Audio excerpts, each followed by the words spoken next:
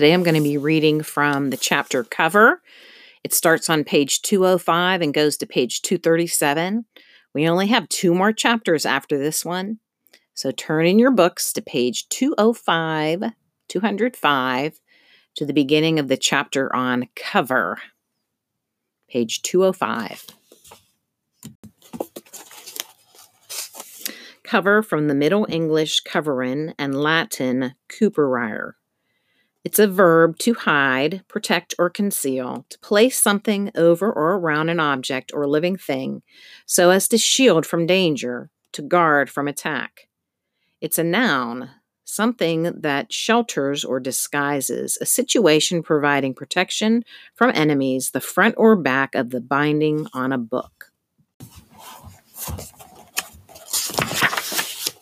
Cover. After a week of sun and wispy clouds, the snow had started again, a wet, heavy white that covered cars, streetlights, hoods, and hats. It fell without wind to carry it, the flakes so dense that it was hard to see far. Early had a miserable time rousing some the next morning, but finally got the 3 of them dressed, fed, and onto the train to Harold, Washington. "How many days you going to make us do this early, Pearl?" Some asked, her voice grumpy. "I love you doing research and I love all your plans, but this is a long trip for me and Juby every day. I'm afraid I fell asleep in the corner of the children's library yesterday when he was playing, and the librarian, that nice Mr. Tumble, woke me and asked if I was okay. I said, no. Would you be okay if you'd lost your partner, all your money, and your home? Guess I should have smiled and said yes, but I'm getting too worn out to do that these days." Early looked at her mother's face. She had pockets under her eyes, like the skin had gotten tired of holding on in the last few weeks. Like life was rushing her away from being young. Early patted her arm gently. "Mr. Wave and I are finding out good stuff. We're getting someplace. We're going to find Dash. And Mr. John, the tutor in our shelter, really likes my ideas. He's all excited about working on them. We got things happening, so we all need to hold fast. Just picture Dash telling you what to do, and you'll feel stronger." It didn't work. Some covered her eyes with one hand and sat still, but her mouth was crying. Early and Juby both looked at her, and people on the train looked too. Then Some said softly, patting her eyes with the end of her scarf, "I'm so sorry. I really am. I'm trying. I just feel lost. I need Dash so badly. Guess I never realized how empty life could get without him. But I'm trying." Early didn't say any more and squeezed her mother's hand. Juby leaned his head against her on the one other side. "You got us, and we'll be good," he said. "I won't whine no more." Some gave him a sad smile. "You mean any more?" "Any more," chirped Juby. "I gotta be strong," Early thought to herself. "Strong enough for 3, just like Dash was strong enough for 4. She gazed out, not really paying attention to what she saw. A boy carried a puppy across the street. A school bus stopped to pick up kids waiting on a corner in front of another big shelter, which Some had pointed out to Early the other day. And then Early saw a man in a big jacket. His shoulders hunched walk from behind 2 buildings. Limping, he moved slowly toward the line of kids. The side of his face. It looked just like Dash. Dash, Dash, Dash. This flash scene from a moving train, an impression lasting only a second, shot her bolt upright in her seat. She glanced at Some, wondering if she should say something. Some's eyes were closed. Juby was busy playing with his truck. He muttered, driving it back and forth on his leg. No, Early thought. I've been thinking of Dash so much that now I'm seeing him. I'm just seeing what I want to see, inventing things. Early squeezed her eyes shut for a moment, forcing herself to concentrate on the sound of the train grinding over the tracks, metal on metal. She opened her eyes to see a boarded-up building they'd noticed before, one with a red roof fly by outside the train window. This morning the roof had a gentle mound of white on top, of its chimney and looked promising beneath the snow. The train screeched to a stop at Harrow, Washington. Stepping out onto the cold platform with her silent mother and brother, she felt painfully alone. Cover. Mr. Wave wasn't there this morning. Early peeked through the glass door of the limited access room, but was afraid to enter on her own. She knew it was no good trying to get information out of Mr. Pincer or the lady with the blue vein. But Mr. Owlslip? Owl? If she could spot him coming or going, she knew he had something to tell her. He'd had that eager look on his face, and Mr. Pincer had stopped him. Pulling off her coat, she sat down at one of the tables for the general public and opened her notebook. She'd found a seat near the open stacks, one partially hidden by books, but with a clear view of the front desk and staff-only door. She pulled a few thick books out of a nearby shelf and made herself a little wall. She opened one of the books as if reading and slunk down in her chair. A man with a bow tie and crooked glasses went into the limited access room. Next, a woman with a fur collar on her coat. The two students who looked about the same age as Mr. John. Then Mr. Pincer appeared from nowhere. Oh, no. Early slid even lower. The supervisor was walking next to a man who resembled a large chimpanzee, all fuzziness and a big, heavy forehead. It was difficult to look away. Luckily, Mr. Pincer seemed just as fascinated by him. They disappeared through the staff-only door. It was already after 10, and Early was losing hope. She'd have to meet Sum and Juby in time to get back to the shelter for lunch. And then, whoosh, Mr. Owlslip strode past, pushing a cart of books. Psst, Mr. Owlslip, she whispered as he hurried by. He glanced in her direction, and his eyes flickered with recognition and something else. Was it fear? He wriggled his shoulders as if they could hide him and kept moving. Early thought he jerked his head to the right. She followed, trotting after his cart as it zoomed down a long, straight corridor of books.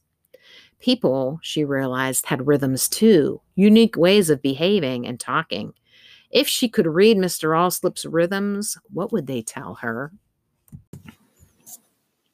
Cover. I can't talk to you, was the first thing he whispered. This is dangerous stuff, very dangerous. And if I'm seen talking to you, I'll be fired and maybe killed. We might both be, he squeaked. What? Early whispered back. Are you kidding? Killed? The word had a dreadful stony sound, and it felt wrong even to say it. Mr. Owlslip was still moving quickly, looking on all sides, pausing, turning a corner, rolling his cart further and further from the offices to the center of the floor. Finally, he stopped at a U-shaped steady area with heavy chairs and a wraparound shelf for a table. You wait here, he ordered. Duck under. Pull a chair close, and we'll park the cart in front. There, you're gone. What would Sum say? Early wondered, but she already knew. Are you crazy? Hiding in a faraway part of the 6th floor with a man you don't know? The thing was, it was now or maybe never, and she needed to ask some questions. Early nodded. He scurried a few steps away, paused to listen, and hurried back, his shoes making a scree sound on the bare floors. We've got to whisper, he began, dropping into a chair on the other side of the book cart. Geez, my heart is pounding. He paused, one hand on his chest. This whole thing is nuts. Sorry about frightening you, but it's a dangerous time. He took a deep breath and blew it out in puffs, as if making invisible smoke rings. That's okay. Thanks for talking to me, Early whispered. Mr. Owlslip dusted off his shoes, rubbing one foot at a time on the back of his pant legs, which seemed to calm him. Actually, I was hoping you'd come back to the library. You're a brave kid, and there are things I want to tell you. First, your dad didn't do anything wrong. At least I don't think so. And if something happens to me and I disappear too, at least you'll know the truth. Or more accurately, what I can tell you. Sometimes it's hard to say what's true and what's not, especially when no one leaves prints. Hey, get it? Mr. Oslet glanced at Early. A foot and a book can both leave a print, though the number's the thing. Sorry, can't help myself. Are you the guy my father called Al? She asked. The guy who liked playing games with him? That's me, he said. I knew it, Early crowed in a loud whisper. Mr. Pincer told the police there's no Al here, and that Mr. Lyman Scrubb doesn't exist. Really? Al asked, his whiskers twitching. Lovely. Good to know he's watching my back. Early paused. So you're saying Mr. Pincer is part of all this, too? No, well, maybe, but not as far as Dash knew, at least I think. Forget I said that. Okay, let's stick to the skinny. Here's how your father and I fell into all of this. One day a man approached me in the stacks where I was shelving books. He gave me his card, which said Lyman Scrubb bookseller. Early nodded. What was the skinny? He explained that he needed 2 reliable pages who wanted to make a bit of money and were coming up in the library world. Yes, I already know this, Dash told us, Early interrupted, worried that he wouldn't finish before someone found them. How did you have any idea what I'm going to say? Al snapped, his nose and chin now twitching independently, a rare feat on one face. Sorry, Early whispered, go on. This Scrubb fellow explained that he worked with some people from the New York City area whose job was to store, pack, and then sell unwanted estate donations, some of them junk. You know, old books no one could want. Early nodded, thinking that the way her father talked about out-of-print books made them glow, as if they were objects deserving respect. This man was no Dash. Al was now pulling busily on his mustache. So we did the job, each taking our separate parts of it. I'm living in my brother's house right now and didn't want to give the address, so your father got the cartons at his apartment, and I picked them up, along with a list of what was inside. I delivered them to an address at Marquette Park, one I wasn't supposed to tell your father. Early nodded again. That was a beat, all right. She could feel what was coming. It sounds like you thought there was something suspicious about the whole business from the start, she said. Too bad. I'm just a more cautious fellow than your father. More to hide. And don't drop snippy hints with me, young lady. I don't have to tell you a thing, you know. Sorry. Please go on, Early said. Could guilt and fear be parts of the same rhythm? Mr. Scrubb paid us generously, instructing me to give your father his share after each pickup. And then one evening when I came by, Dash told me that he had kept one of the books for you kids. He said he'd paid more than enough for it, having checked on its value, and had put a star next to it on the list. I had the box in my arms. Setting it down, I asked, You think that's a good idea? Your father shrugged off any worries, explaining to me that he was just making the process easier for Mr. Scrubb. He gave me a small envelope with the money for the book and asked me to give it to the people who received the box where I dropped it off. Here's the part I'm feeling like I want you to know. I didn't give the money to the guys who took the delivery. They were big men, looked kind of rough, and I was afraid. I could picture one of them punching me in the nose before I'd ever had a chance to explain. And seriously, all you have to do is come near my nose and it hurts. Old injury. So I never told Dash that I'd taken the envelope home, although I meant to. Time went by and I stuffed it in a drawer. I convinced myself that Dash was right. No one would mind, and I'd explain I'd forgotten if anyone asked about the missing book. A couple of weeks passed. Nothing. We processed more boxes of books. Then one of the guys from the warehouse called my cell phone early one morning and asked if I was the man who had gone through that box of books, the one with a star on the list.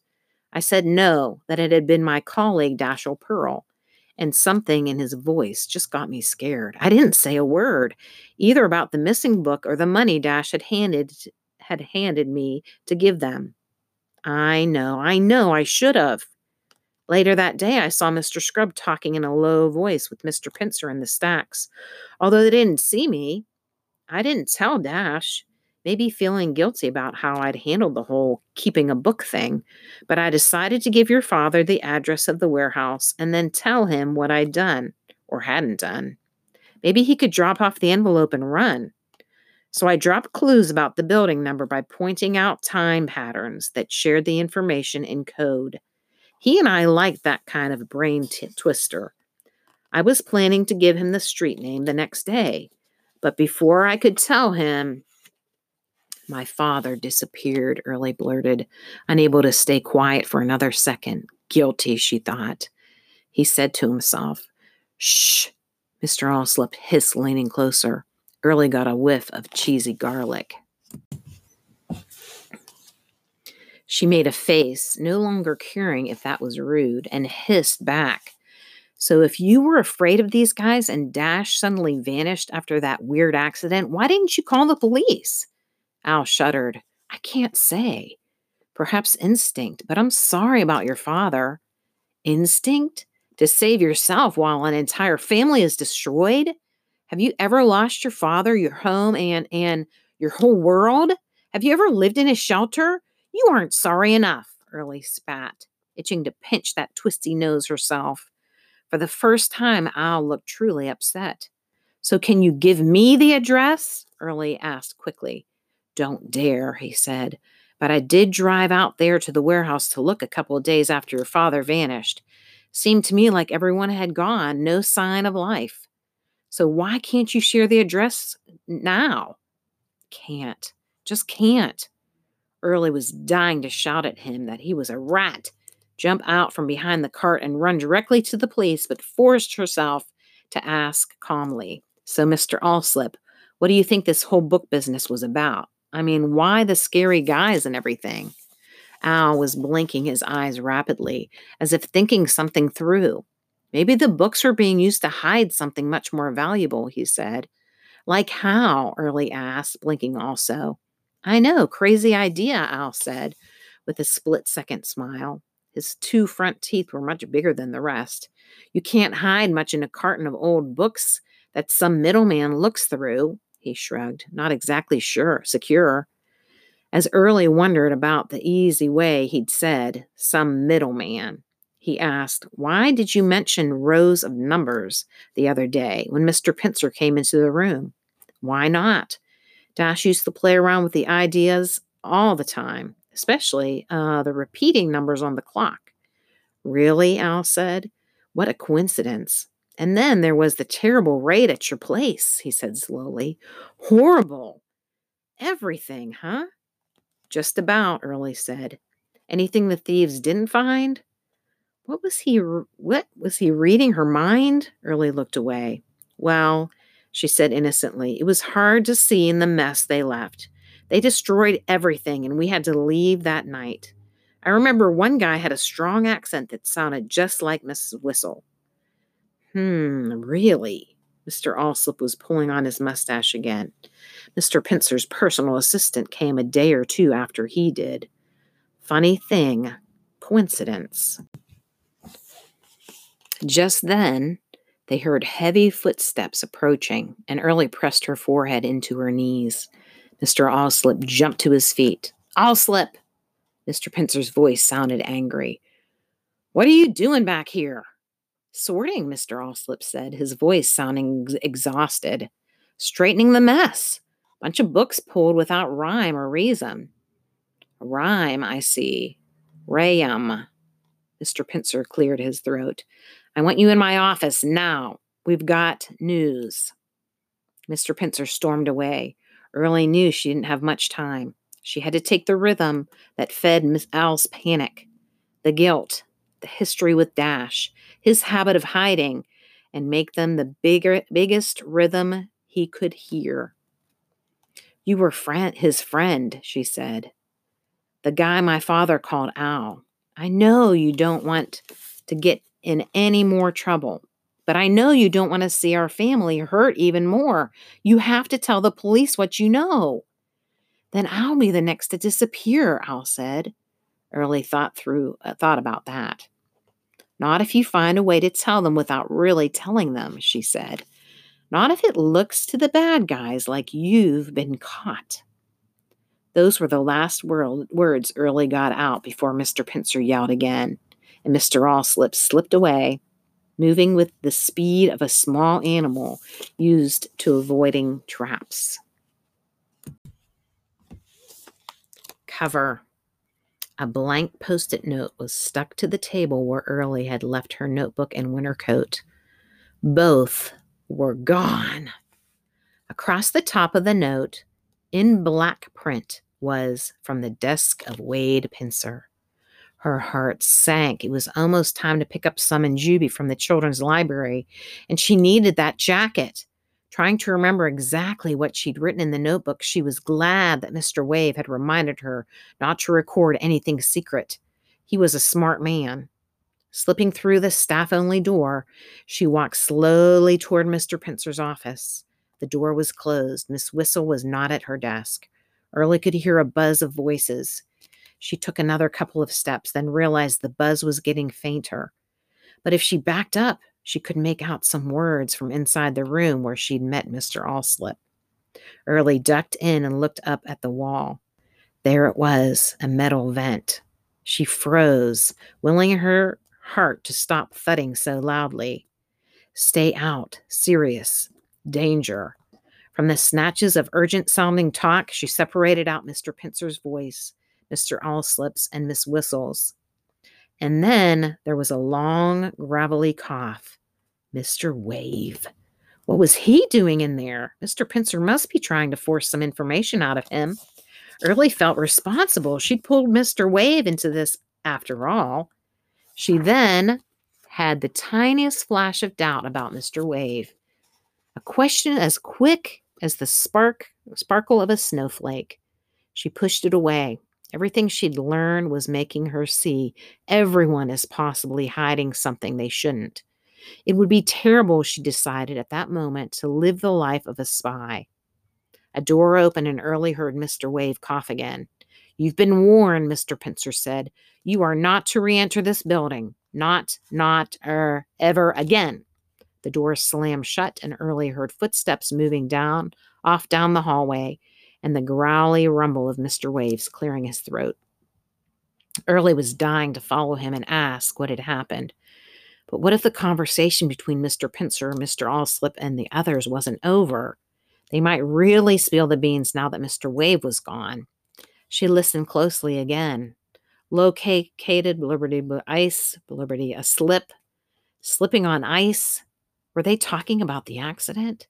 And then Early heard, finally seen, today, could be gone. It was Mr. Pincer's voice, now sharp and ugly. Up to us, all going, and I mean all. Early's heart felt as though it had sprouted wings and shot around the room, the words finally seen and today. Of course, Mr. Pincer could have been talking about anything, but just one person, one earth-shakingly important person was gone.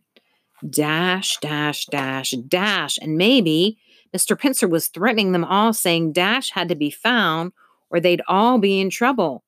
Did this mean that Dash was nearby? And that he was free? And hadn't she maybe seen him this morning? Early wanted to whoop, to shriek, but instead knelt down on the carpet, ready to hide behind the rubbery plant. Whoa, Mr. Pincer's door flew open, then closed again with a bang. Light, quick steps walked down the hallway. No one entered the room. Early was crouching in. She thought of Sum and Juby down on the second floor and realized she should get them all out of the building and fast. They might be the first ones to be targeted if someone was after Dash.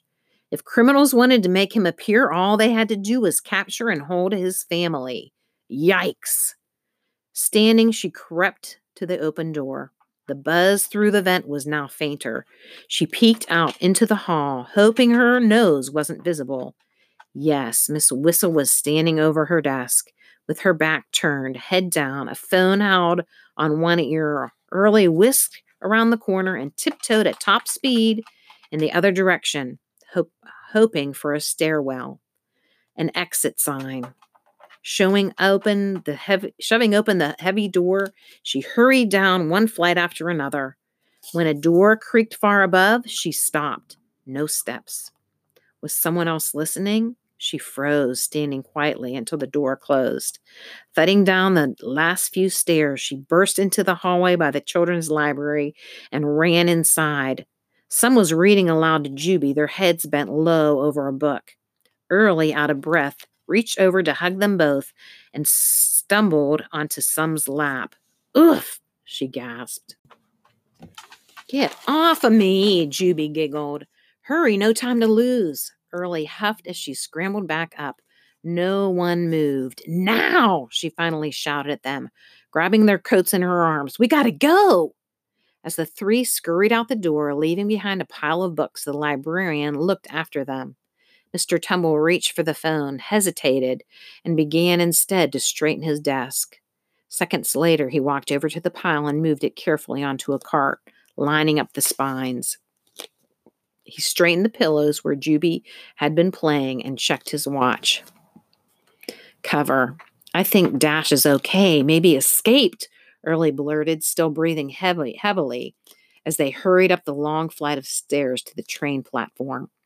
She'd refused to wear Sum's jacket, saying she was hot. The meeting was about something that had gone, but had to be found. I heard slipping and ice, and that could only be Dash, right? I only caught a few words, but I'm sure there was some kind of threat made to the library workers, plus Mr. Wave. Seems like they all might be in trouble now. Early paused and bent over, a stitch in her side. She had an uncomfortable feeling that they were being followed. She looked back several times, but she didn't see anything unusual. "The three of us better not hang around here waiting for them to catch up. They're looking for Dash, and who knows? He might be headed to the shelter this minute." Sum's face was trembly, transformed, so fragile yet filled with light that Early realized with a sinking fear that perhaps she'd spoken too soon. "I wasn't sure what they were saying. It's a maybe." But Sum's face was brighter by the second. "If he's escaped, you know he'll find us, and when he does—" Juby's eyes were huge with fear. "The bad guy's gonna get us," he whispered. "I want Dash, now." "No worries, son. I'm here," Sum said, her voice sounding calmer and stronger than it had in weeks. "But you've got to do exactly what I say when I say it. You understand? And don't give away any secrets." "Won't give away secrets," Juby nodded. "Good," Sum said. "Now, Early, baby, you just tell me everything." Early tried sharing the research she'd done yesterday with Mr. Wave and what she suspected. She was worried that Sum had added up these fragments and spun them into a solid truth. She sounded so strong. She didn't dare tell her about the profile in the alley. Well, it was too late now to hide the other things from her mother, and perhaps that was okay. Sum had just needed some hope, fresh hope, to keep going. Early shivered and allowed Sum to wrap her in her jacket. "Dash, I'm sorry," she said to herself. "I got Sum all worked up now."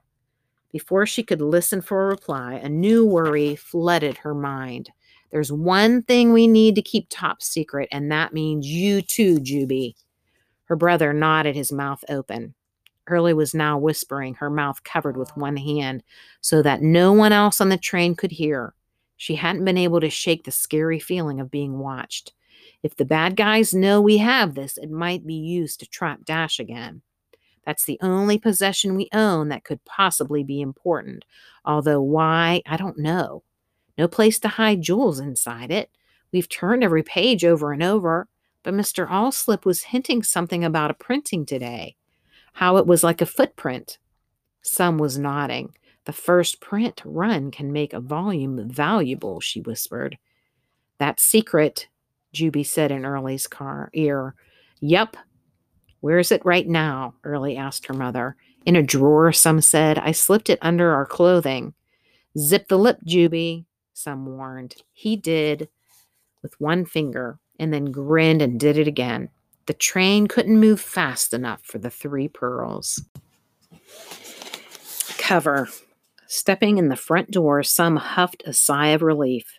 Early hurried ahead up the stairs, slipped a hand into the drawer in their cluster, touched the familiar cover, and grinned. Of course, Some said, rubbing her arm. What were we thinking? Got ourselves spooked. Now both of you wash hands before lunch. Some was still luminous after the morning news. Juby more babbly than usual, and Early quiet. The familiar noise and confusion of the shelter felt good to all three. And although the lunch line was particularly long that day, no one complained. Oh, here they are, Mrs. Happity said half an hour later, her voice pretending to be cheerful. A police officer stood by her side. Can I borrow you three for just a moment? She asked politely. It was then that Early noticed a small crowd by the front door and more men in uniform. The three Pearls hopped up, leaving lunch trays on the table. You got bad guys? Juby asked, his voice squeaky with excitement. Both Some and Early shushed him, but Mrs. Happity simply reached for his hand as they all crossed the room. A man with a ragged jacket, brown sock hat, and handcuffs looked down at the floor. When he turned his face, Early gasped, It's Mr. Allslip. Something made her stay quiet, at least until she knew whether he'd done something good or bad. Velma was in the crowd and stepped forward. I saw him follow you three in the door. He was pretending to empty garbage, but I was watching. Sometimes I just know things. He saw you three head upstairs and still pretended to be busy, like he belonged, but followed you on up. When you three came down and he didn't, I thought I'd better take a look. Caught him red-handed, emptying your drawers into a big garbage bag. Grabbed him from behind. Here, Velma wheezed with delight. Looked like a scared mouse, he did, she chortled. For the first time, Early felt a tiny bit sorry for the man. Oh, Velma, Some hugged her. Thank you so much, all of you. But can I check that bag before you take him away? I'd feel better if I knew every last thing was in there.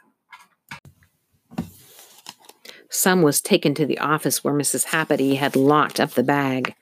Early and Juby sat awkwardly to one side of the crowd, and Early glanced shyly at Al's face. He raised his head just enough to give her a quick wink. She set back the tiniest of nods, and at that moment she felt she'd captured his rhythm, or maybe even changed it. Some was back in a moment. Looks fine, officer. After the police and Al were gone, Mrs. Happity walked the Pearls back to her office and said, I have a room with a lock on the door for you three. 3rd floor, where some of the other families stay. You don't mind being on the floor that has a few dads, do you? Oh, of course not. That's wonderful, Mrs. Happity, Some said. You've been great. No problem, she said, but looked puzzled. Any reason that man might be after your things? No jewelry or anything. I mean, I didn't notice any when the policeman looked through it. I'm not sure, Some said. It's a mystery, Early added quickly. No secrets, Juby nodded. Don't know any secrets. Mrs. Happity smiled at him. Such lovely kids you have, Mrs. Pearl, she said as she took them up to their new room. Some hugged the extra-large garbage bag that now held everything they owned.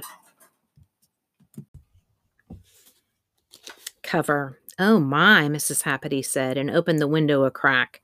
A metal safety guard prevented it from going any higher.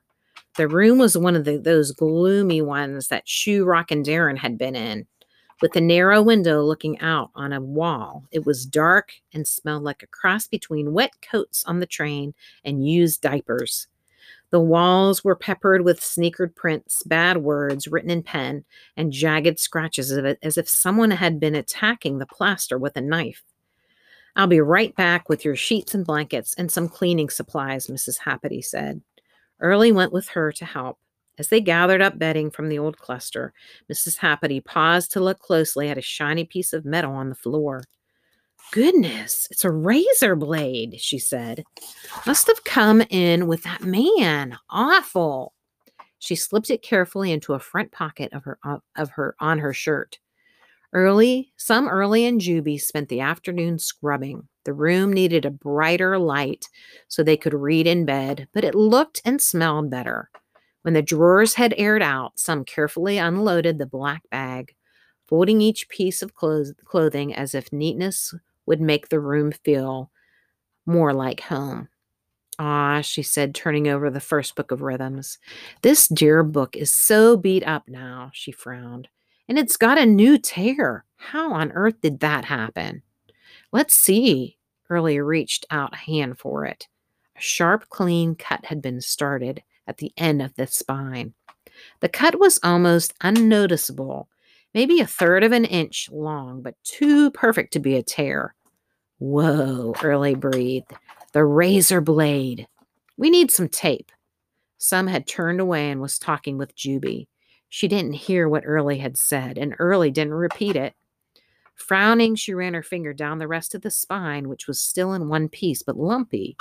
She turned the book sideways and tried to see inside the narrow, sturdy tunnel that was a part of the spine, but all was dark.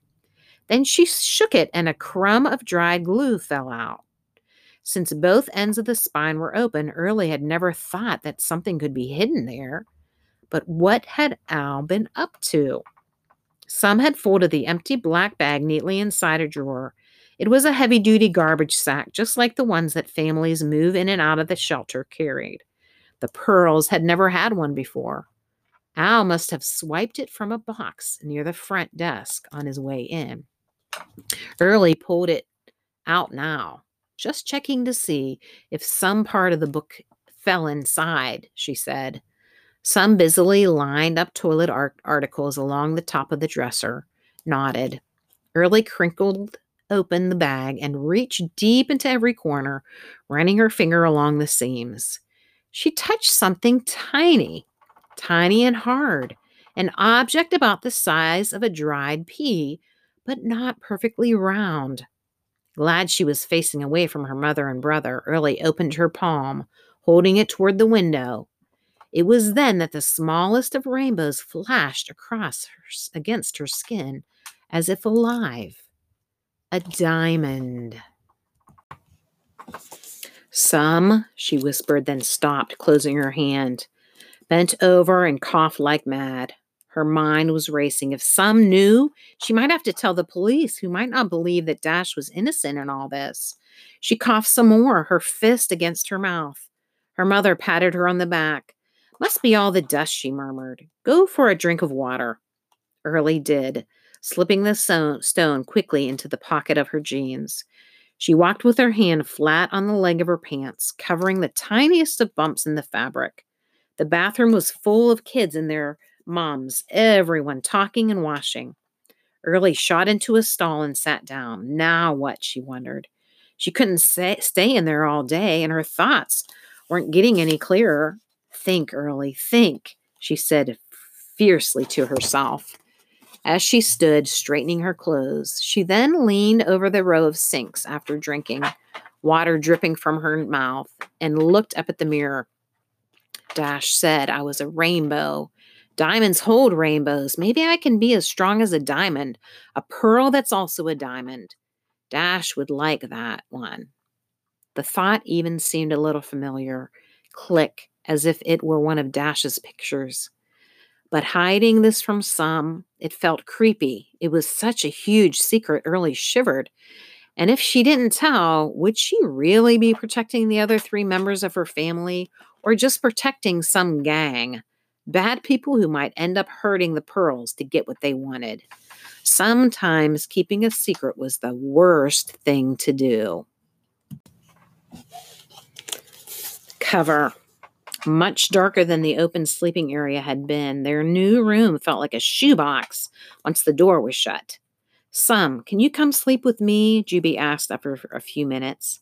Sure, Some said, and Early thought she sounded relieved to climb down onto Juby's bunk. Early flipped over for what felt like the 100th time. The right wrongs and good bads were so confusing and hard to see. She was tired of trying to understand and make choices. Tired. Okay, Early, Some whispered. Tired was all she replied.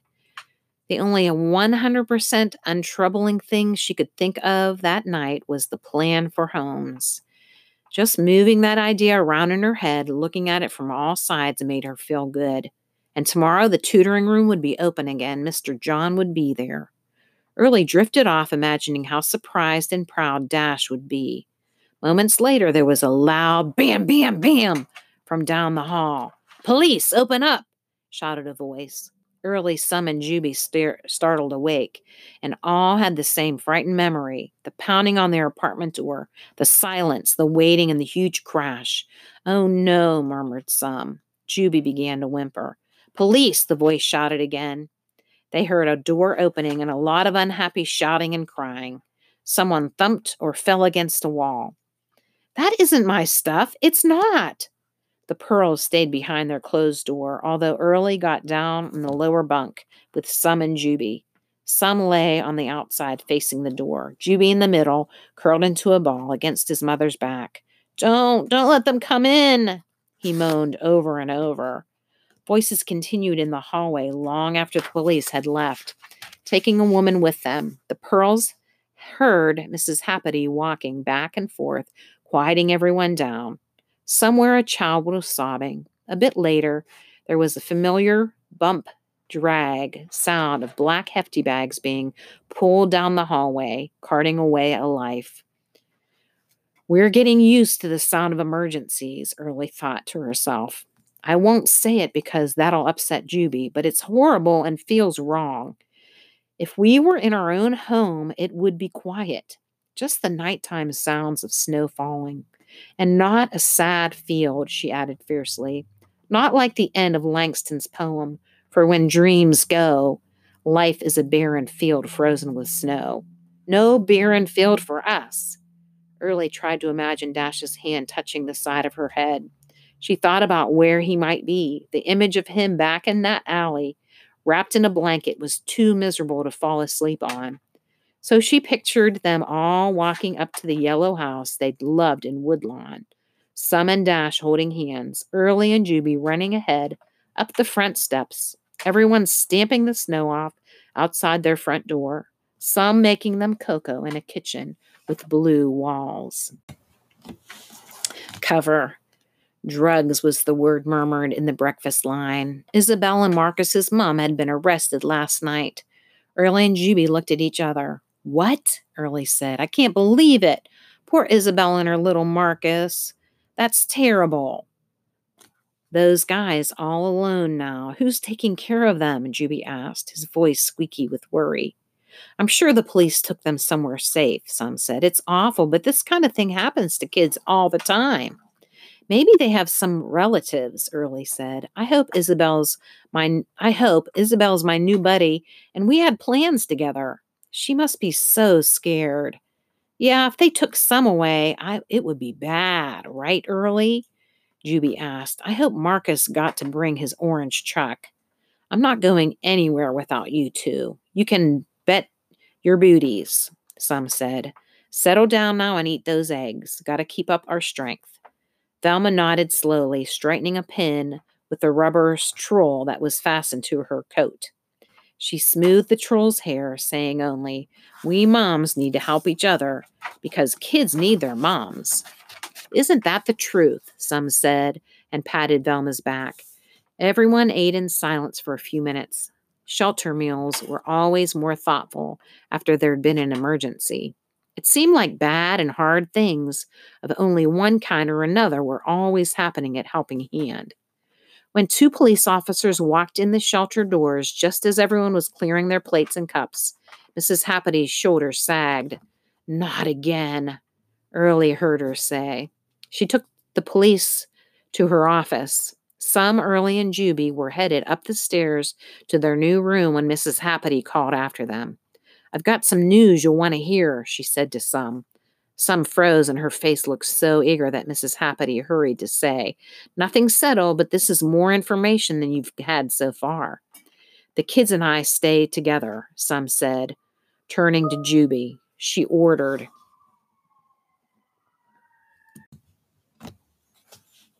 "I'm counting on you to sit quietly, not a word now. He nodded, making a zip the lip sign. The three pearls crowded into Mrs. Happy's office with the police. Ma'am, turns out some of your suspicions were right. Your husband got pulled into some scary stuff. It's possible he had no idea what he was mixed up in. A glance at Sum's face pulled the officers up short. He said, "We still have no idea where he is. I have to be honest about that. But we're getting a better picture of what went on. It could be that he was, or is, just a person who got used as a game piece in someone else's crime." Some nodded, her shoulders sagging. "I'll take that as good news," she murmured, "although it's what I already thought. Please tell me everything you can." The policeman shared a crazy story. First, Mr. Allslip, said he wanted to be arrested. He identified himself as a Chicago Public Library employee and told the police he needed protection. He described the meeting that Early had tried to listen to, the one with Mr. Pincer, Mrs. Whistle, and Mr. Wave. At least he gave his version of it. According to Mr. Allslip, Mr. Pincer had warned them all that they were in the midst of an international diamond smuggling operation, part of which was being handled by a gang based in New York. He said they had to keep quiet. Mr. Allslip then told the police about having kept the money Dash gave him for a book out of fear. He described an address in Marquette Park where he said he delivered the cartons of books, then admitted he felt bad about what he'd done and didn't want any more harm to come to the Pearl family. He said he had no idea how bad things were until we bumped into Early at the library. Early asked if the policeman remembered the address in Marquette Park. He looked surprised and shrugged. "Oh, it was an old warehouse with no numbers on it," he said, "completely empty." Early frowned. Hadn't Mr. Allslip told her the building had a number? Mr. Pincer and Mrs. Whistle had both been arrested last night. And Mr. Pincer, it turned out, was a guy with a slippery past, an unemployed hatchet man for large industrial companies that needed to cut back. He had lied about a background in the library world, forged an appropriate resume, and been hired in recent months to help the Chicago Public Library balance its complicated budget. Mrs. Whistle had appeared on his first day at Harold Washington, offering to work for free as a personal assistant. She explained that she was between jobs, but had always wanted to experience library work. Mr. Pincer agreed, thinking he was getting a bargain. What he didn't realize was that this stranger was part of a huge and clever crime ring that was following recent developments at the city libraries. When a certain Mr. Scrubb approached Mr. Pincer, offering a considerable amount of money to look the other way if the bookseller hired 2 of the library pages for a little extracurricular work, he was thrilled.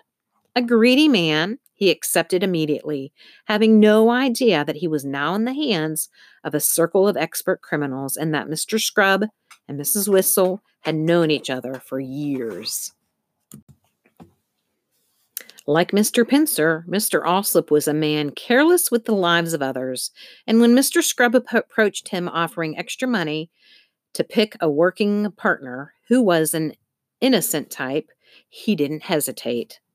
When Sum heard that, she dropped her head in her hands. "A rat with regrets," Early murmured. "That's Mr. Allslip," she said, when the adults all looked at her. Miss Whistle had admitted to visiting the shelter in disguise, hoping to get a peek at the Pearl's possessions, but there had never been a moment when the open sleeping area had been empty enough for her to paw through them unseen. She had reported back to the others at the library. Early wondered just how selfless Al's trip had been. If Velma hadn't stopped him, would he have left with all they owned, including the mysterious diamond? Early squirmed in her seat, leaving her hand casually on top of the tiny stone still in her pants pocket. Did that make her a criminal hiding the diamond? Should she say she had it right this minute? But what if that made Dash look not as innocent? What if it might seem like Dash had known there was a diamond in their apartment? And what would happen to them all if she didn't tell? The what ifs swirled this way and that, making her dizzy. A diamond, Early realized just right then that there was power here and that selling a stone like this could make many things possible. It was a thought she didn't want to have. Suddenly, she understood how tempted Mr. Allslip must have been. And that is the chapter cover, pages 205 to 237. Please make sure you do your vocabulary, and we have some comprehension questions too for you to answer.